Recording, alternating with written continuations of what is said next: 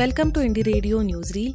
I am Prajakta and you are listening to the news updates for 1st February 2023. Here are the international news updates for today. 500,000 British workers strike over pay. Up to 500,000 British teachers, university staff, train drivers and civil servants went on strike on Wednesday in the largest coordinated action for years amid lengthy disputes over pay. Members of the National Education Union in England and Wales walked out in the first of several days, affecting 23,400 schools. Around 70,000 staff at 150 universities across Britain were on strike in the first of 18 days in disputes over pay, working conditions and pensions. Over the last year, Britain has seen record high inflation while wages have failed to keep up. Since last summer, Britain has been in grip of a wave of strikes.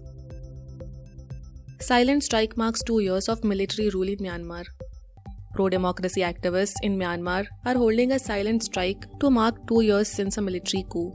Protesters have urged the public to remain indoors and for businesses to close for Wednesday's anniversary. The call came as the UK, US, Canada and Australia announced fresh sanctions against army-linked firms. The military administration on Wednesday extended a state of emergency for 6 months. It had previously said the country was facing unusual circumstances, prompting fresh doubt over its pledge to hold an election this year. Missing radioactive capsule found in Australia. Authorities in Western Australia say that they have found a tiny radioactive capsule which went missing last month. Emergency services had literally found the needle in the haystack, they said. A huge search was triggered when the object was lost while being transported along a 1,400 km route across the state.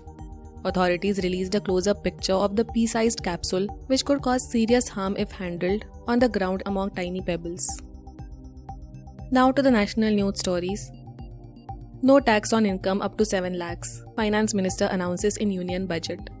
The central government today made the announcement on increasing the income level up to which no income tax is payable, that is Rs 7 lakh a year from the 2023-24 financial year.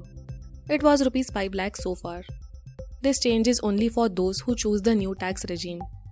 Introduced in 2020, the new regime has none of the usual exemptions on insurance premium, mutual funds and other such investments. A 5-year slab structure will apply now under the new regime, also raising the no-tax slab by Rs 50,000. Siddique Kappan set to walk out of jail on bail. More than 2 years after he was arrested by the Uttar Pradesh police, journalist Siddique Kappan seems set to walk out of Lucknow district jail. A sessions court there signed orders to release him on bail. This development comes almost a month after he was granted bail by the Allahabad High Court in a money laundering case, paving the way for his release.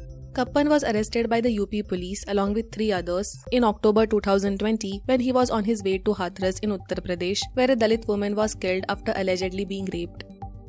Massive avalanche hit skiing resort in Jammu and Kashmir's Gulmarg. A massive avalanche has hit a skiing resort in the upper reaches of Jammu and Kashmir's Gulmarg. 2 bodies have been recovered so far and 19 foreign nationals have been rescued.